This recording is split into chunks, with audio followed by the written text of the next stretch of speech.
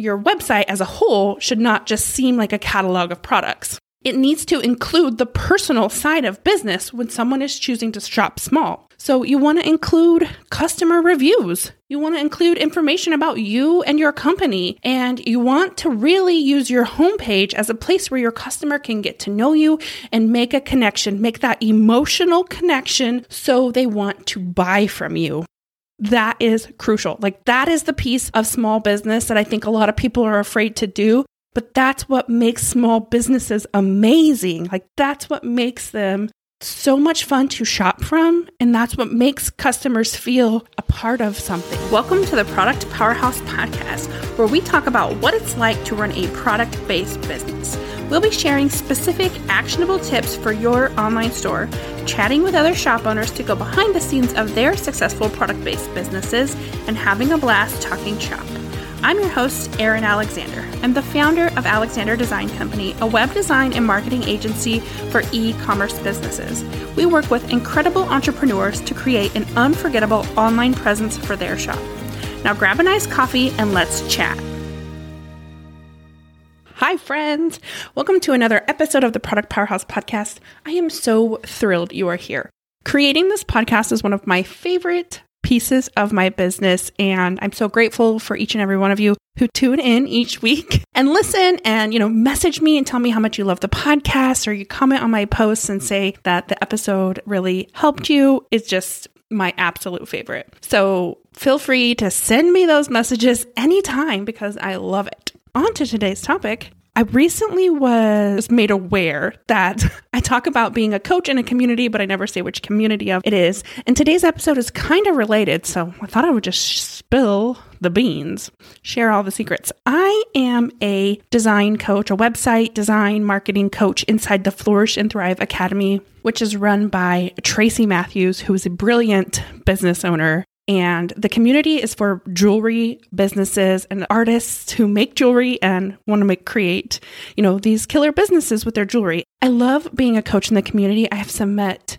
some amazing women in that community. I have gotten to build some really beautiful websites for them as they've hired me. And I even went to New York to be a part of one of their live events, and it's just been incredible. I've been a coach in the community for just about 2 years now. We're coming up on the 2-year anniversary, and it's been one of the best decisions I made in my business. So every year or a couple of times a year, they kick off their new programs, and they ask me to do website reviews for their program, which is really cool. I get to review websites and tell them how to improve them for conversions, how to make them more engaging and capturing for their audience. So last month, I completed 22 website audits for business owners who are going into their newest program. And I wrote down some notes because there was some things that were showing up consistently on a lot of these websites that I thought this would make a great podcast episode. And I wanted to point out a few of those things. So here are 8 takeaways from doing 22 website reviews that I think will help all shop businesses, all shop owners.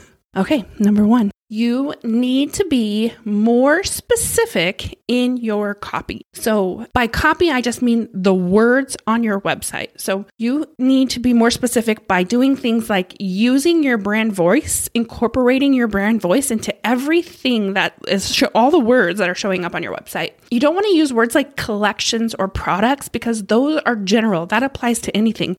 Is it a collection of newspaper articles, or is it a collection of Band-Aids, or is it a collection of home decor? Like, collection is not specific. So instead, you can use things that are unique to your industry or style. And particularly, you want to incorporate keywords as much as you can. So I'm going to give you some examples. So one example would be, instead of saying new collection, you can tell me what the collection is. Gold and emerald jewelry, right? Home decor, the way I mentioned that, could be a great one too. Instead of saying newest arrivals, you might say minimalist frames, like if they're like minimalist styled frames. Whatever you can use, whatever you can say with your keywords mixed in there while using your brand voice, that's going to make it more clear to your customers but it's also really, really good for SEO. The other thing I've noticed throughout the copy is it seems like business owners are afraid to talk to your customers by using words like they don't want to use, or they avoid using words like you or your. Like they try to be almost more, the word that's coming to mind is like the copy feels more sterile, like it's not personalized. This isn't great. For small business owners, your website should feel like your shoppers are buying from a friend. Like you want them invested in what they're purchasing. You want them to feel something when they're making a purchase. It's not like they're just running to the store and grabbing a pack of toilet paper because they need it. Like they're making a decision to choose to shop with you. And that says a lot. What I see in all these website audits I'm doing is that people aren't taking advantage of that. And so it's a really easy change. So start using your copy to talk to your customers, engage with them, excite them, entertain them, make it feel more personable, make it feel like they're buying from a friend. Okay, so the second one I wanted to point out is that the homepage needs to have more sections than just products. But when I look at Target's website, they just show products or they just show categories, but you're not Target, okay? People are choosing to shop with you because they want to. They want to get to know you. They want to feel that pull. Like there's something emotional in making their purchase when someone shops small. When someone shops with a small business that is run by someone, like the face of the company. Who is the face of Target? No one, right? I couldn't tell you who the face of Target is. There isn't a face of Target. Your customers aren't shopping from you to get that feeling. They want to get to know you. They want to feel that. And it's not that I'm saying you need to plaster your face everywhere. I'm just saying that your homepage needs to be more reflective of your business as a whole. It is not just a catalog of your products. Your website as a whole should not just seem like a catalog of products. It needs to include the personal side of business when someone is choosing to shop small. So you want to include customer reviews. You want to include information about you and your company. And you want to really use your homepage as a place where your customer can get to know you and make a connection, make that emotional connection so they want to buy from you. That is crucial. Like that is the piece of small business that I think a lot of people are afraid to do. But that's what makes small businesses amazing. Like that's what makes them so much fun to shop from. And that's what makes customers feel a part of something. When COVID was really strong and shops in my area could open back up, one of my local businesses kind of put out a cry for help. And they said, we're struggling. We've had to close our doors. No one's coming in and we're not going to be able to keep our doors open. And the community showed up for them. They said they had their best day in sales ever because people were making purchases. They were thinking ahead. They were buying gifts. That's the beauty of small business. And by not including some of this other stuff on your website and on your homepage specifically, you're missing out on that. And that's a beautiful thing that you definitely want to grab hold of and use. Okay. The next thing I want you to take note of is that you need to stop sending people to your social media. Now, I recently made a reel about this, which was really fun, but here's the thing. On every website, particularly if someone has DIY'd their website, I noticed this, that there's this huge section that's like, check out our Instagram, come follow us on Instagram. And it has big pictures of Instagram, the grid of Instagram. It's like this giant focal point. And guess what that's doing? It's driving traffic away from your website.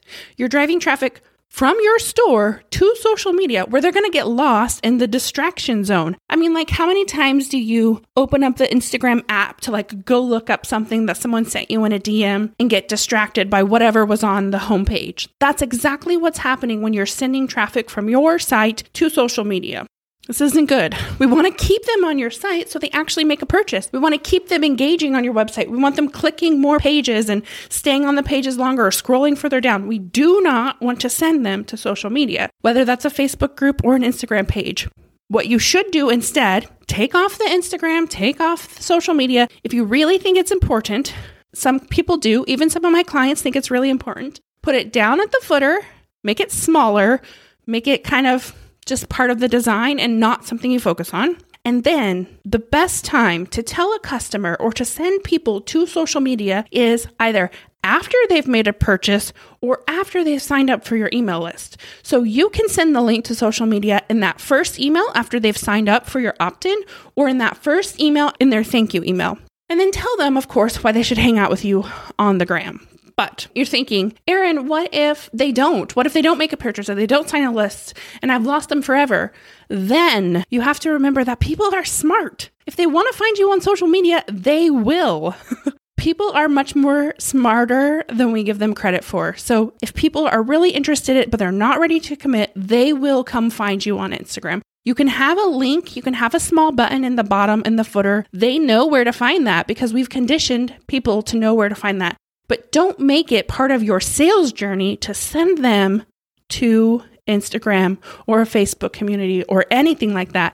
The main two goals of your website should be get them to make a purchase, get them to sign up for your email list. Okay, the next tip or the next takeaway I have for you is you need to start using photos of humans using your products. Or if you sell products for dogs, then you need photos of dogs using your products. But no matter what you sell, you need to show your products in use. It's not helping you to just show the product sitting on a blank background. I don't care how cute your picture is. Of course, you need cute pictures, but you also need to show your products in action. If you sell notebooks, show someone writing in the notebook. If you sell earrings, show someone wearing the earrings. If you sell t-shirts, show someone wearing the t-shirts. You need to have that human element. And if you have a product that's kind of hard to get in the human element, like I'm looking at my desk thinking, how would I include the human element in all of these products? And maybe home decor might be a tough one, but you might have a woman straightening a shelf where she's just put up her desk. And maybe that's not a product photo. Maybe that's just somewhere else on your website, but it's incorporating that human element.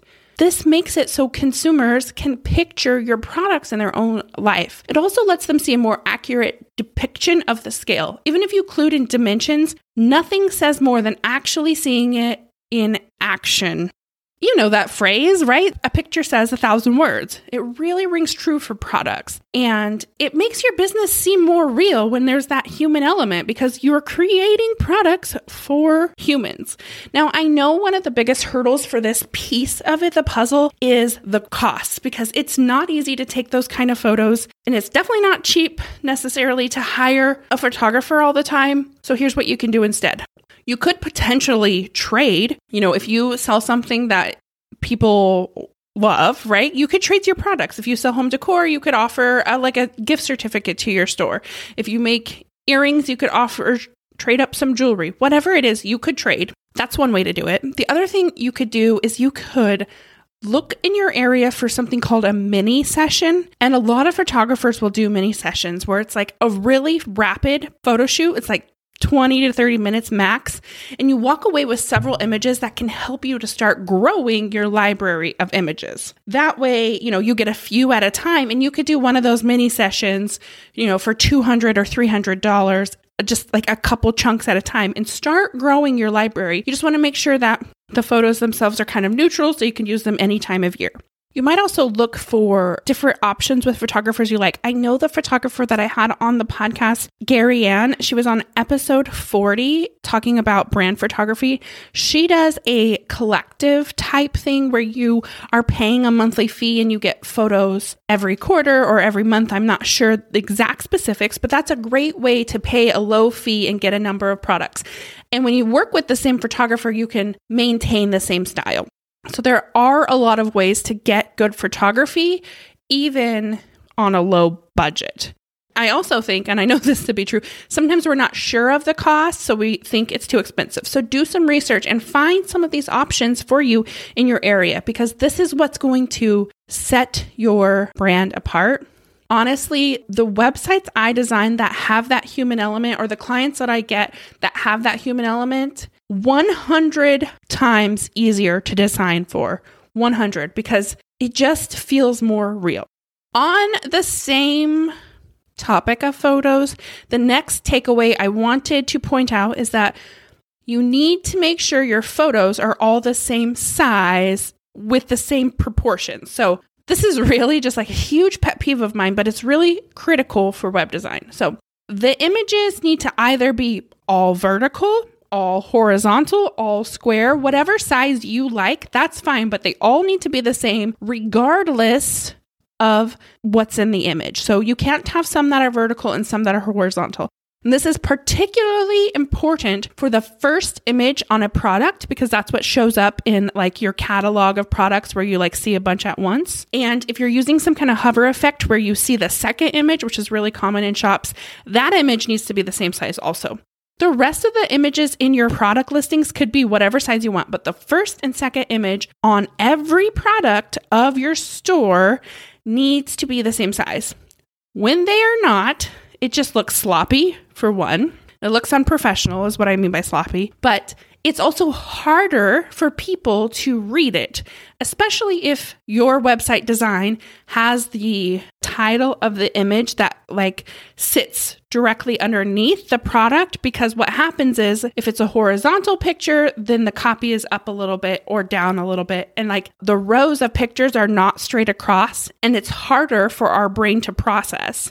One of the things you have to do in web design, or one of the like top goals of web design, is to make it easy for your customers to purchase.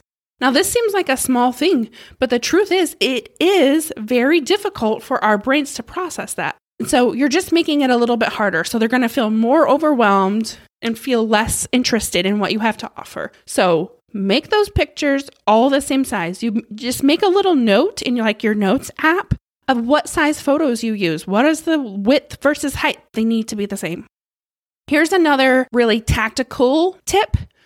Turn on the options for alternative payment methods. Turn on, and these are in your settings, so turn on PayPal checkout, Apple Pay, Google Pay, Amazon Pay. My favorite is the one through Shopify, Shop Pay. If you're not using Shopify, you might have to install some different apps or plugins. Turn on all of them. Anything that you can turn on, turn it on. This makes it so much easier for your customers to check out in the moment. Now, it might be a small percentage of people who actually want to use Amazon Pay or Shop Pay, but it is going to help you close the sale a lot faster. Plus, they're not going to have to enter in their information. Honestly, I was just about to order a package or order a sampler from a shop I found on Instagram, and I had to fill in all my information. Then I got distracted and it reset and I was annoyed, so I just closed it and I'm like, I'll come back to this later. The likelihood of me actually coming back to it is pretty slim. Another great story that I just thought of is the other day I was ordering pizza and I was able to pay with PayPal, which was awesome because I did not want to get up and go find my wallet. So the easier the checkout process is, even if it's just, turning on one little setting, they are more likely to follow through and make the sale. They're not going to forget. They're not going to talk themselves out of buying it because you've made it so easy. You really want it to be super easy to capture those payments. The last few here are really tactical, easy to set up, easy to do. The next one I said is streamline your pop-ups. Oh my goodness. The number of pop-ups or alerts or things happening on the screen on some of the sites that I was auditing was so overwhelming, even for me. And I look at a lot more shop websites than most of your customers. So, I'm kind of used to that. They're not going to be used to it, but you really need to think about your customer journey when you're creating pop-ups or different things. It's really important to think about why they are making the purchase and what do they truly need to know to buy your thing and use your products. Because some of the things you are adding to your site are not important to your customer journey. You want to use those pop-ups and alerts to support the customer journey. So some of the things I'm talking about is things like pop-ups to get someone to sign up for your newsletter. Sometimes there's a coupon code of when I'm about to leave the site. Sometimes there's a bar at the top, an announcement bar that says free shipping. Sometimes there's reviews button hanging out on the side of the screen, or a wish list button, or rewards button, a chat bot. The list goes on of the different things that I see showing up on websites. You really, really need to think and audit these yourself. Go back and see which ones are actually making you sales, which ones are customers actually clicking on, and which ones are supporting your customers through the customer journey. If you find that, yes, people absolutely use that exit intent discount code all the time, then keep it. But then you're going to have to get rid of maybe the sales pop or vice versa. Or maybe you're getting rid of the wish list button that's floating on the side of the screen and you're putting it somewhere else. Think about what people truly need. The other thing that happens is so many pop-ups make your customers feel like you are asking for a big commitment too early in the relationship. And so it just rubs them the wrong way and they quit. Like they just don't come back. They're like, okay, this is too much, and they close it. So really be intentional with those pop-ups. Okay, and the last one I wrote, I love this. For the love, make your fonts bigger. Too many sites I see have really small fonts that are harder to read, especially when you're using a serif font like Times New Roman. Those are the ones that you see that have like little feet on the bottom of the letters. Those little feet on letters blend together on screens with lower resolution. That's why you'll see a lot of screens use sans serif fonts, ones without the little feet. I recommend, and actually Google recommends your font size be at least 16. I typically start at 16 for body copy, and everything else will be proportionally bigger. Bigger sizing is not hurting anyone. Of course, it needs to be, make sense within the context and the layout of your design, but starting at 16 is only making your website more accessible. So if you have a smaller font, go bump it up right away. One thing that I hear is like, it looks legible to me as, the person I'm talking to when I'm telling them to turn the font size bigger. And I want you to remember that it's common for you as the creator to think something is big enough or clear enough, but you're only looking at it on one device. Like maybe you're looking at your laptop, or maybe two devices. You look at it on your phone too. Also, you have your own type of vision, right? But someone else might have worse vision. Who knows? But also they might have a different kind of device. If you have the latest MacBook or iPhone or whatever, then you have a really clear screen, but not everyone is using those. You have to account for those other people because that is who your products are made for. They're not made for you. If your ideal client is even a little bit older, then you're going to want to bump up the font size and add a little bit more height between your line. Google recommends that lines be 1.2% or proportionally 1.2 space between. So you need to account for those. So you might even ask your mom or your grandma to take a look and see if they're having an okay time reading it. Definitely start at 16. Don't do anything lower than 16.